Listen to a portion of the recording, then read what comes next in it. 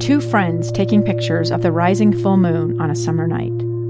Two teenage kids doing what teenage kids do. When a stranger with a gun and a death wish changed everything.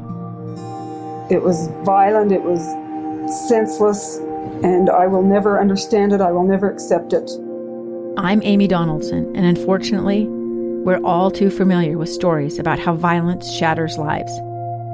But what we rarely see is how they are rebuilt. In a new podcast, The Letter, we relive tragedy, but only so we can hear the rest of the story. The struggle to reclaim lives, the realities of grief, and the possibilities of forgiveness. I believe in miracles. Sometimes I thought, there are no miracles. Yeah, there are, and this is a big one. Follow The Letter at theletterpodcast.com or wherever you get your podcasts. You're listening to a bonus Boyd podcast. This is exclusive content that comes when I am on other radio shows, other radio programs, television, exclusive to our followers here, not something we share on air. But follow us on KSL Inside Sources Facebook page. Learn more about our special bonus podcast. Enjoy this one. So every election cycle, the nation hears this amazing message from both political parties. They continue to tell us this election is a battle for the heart and soul of America.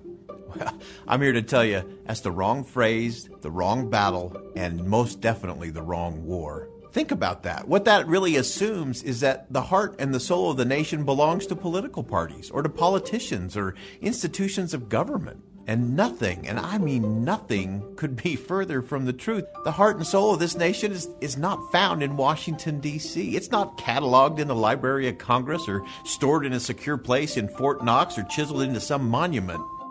Former Secretary of State Condoleezza Rice, I love what she said. She said, the essence of America, that which really unites us, is not our ethnicity or nationality or religion. It's an idea.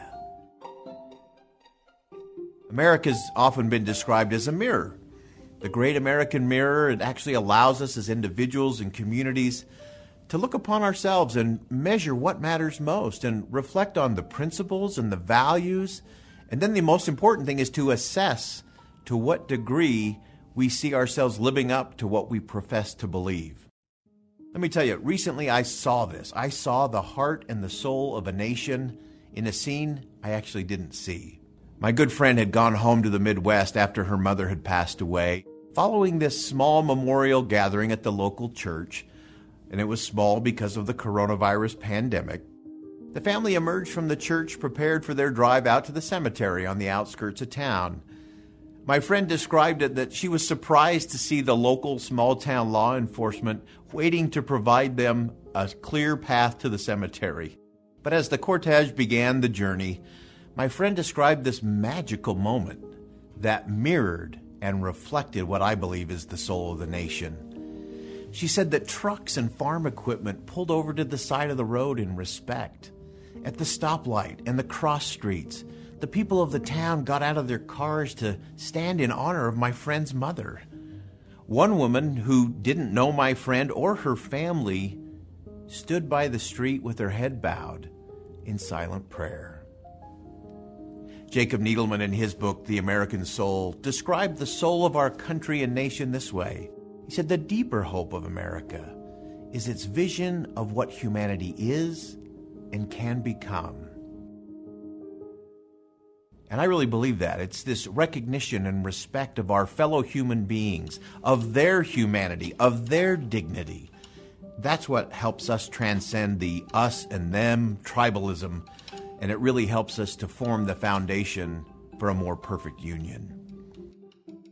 So politicians and political parties will continue to lay claim to the heart and soul of the nation.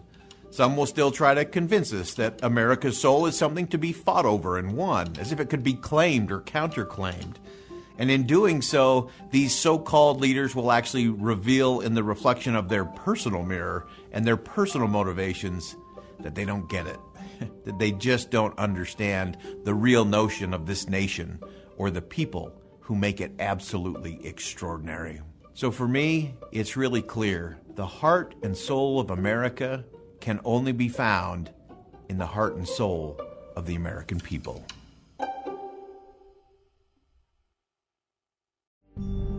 It's the story of an American held in a dark Venezuelan prison. Then all of a sudden they all kind of lined up. They pointed their guns at me.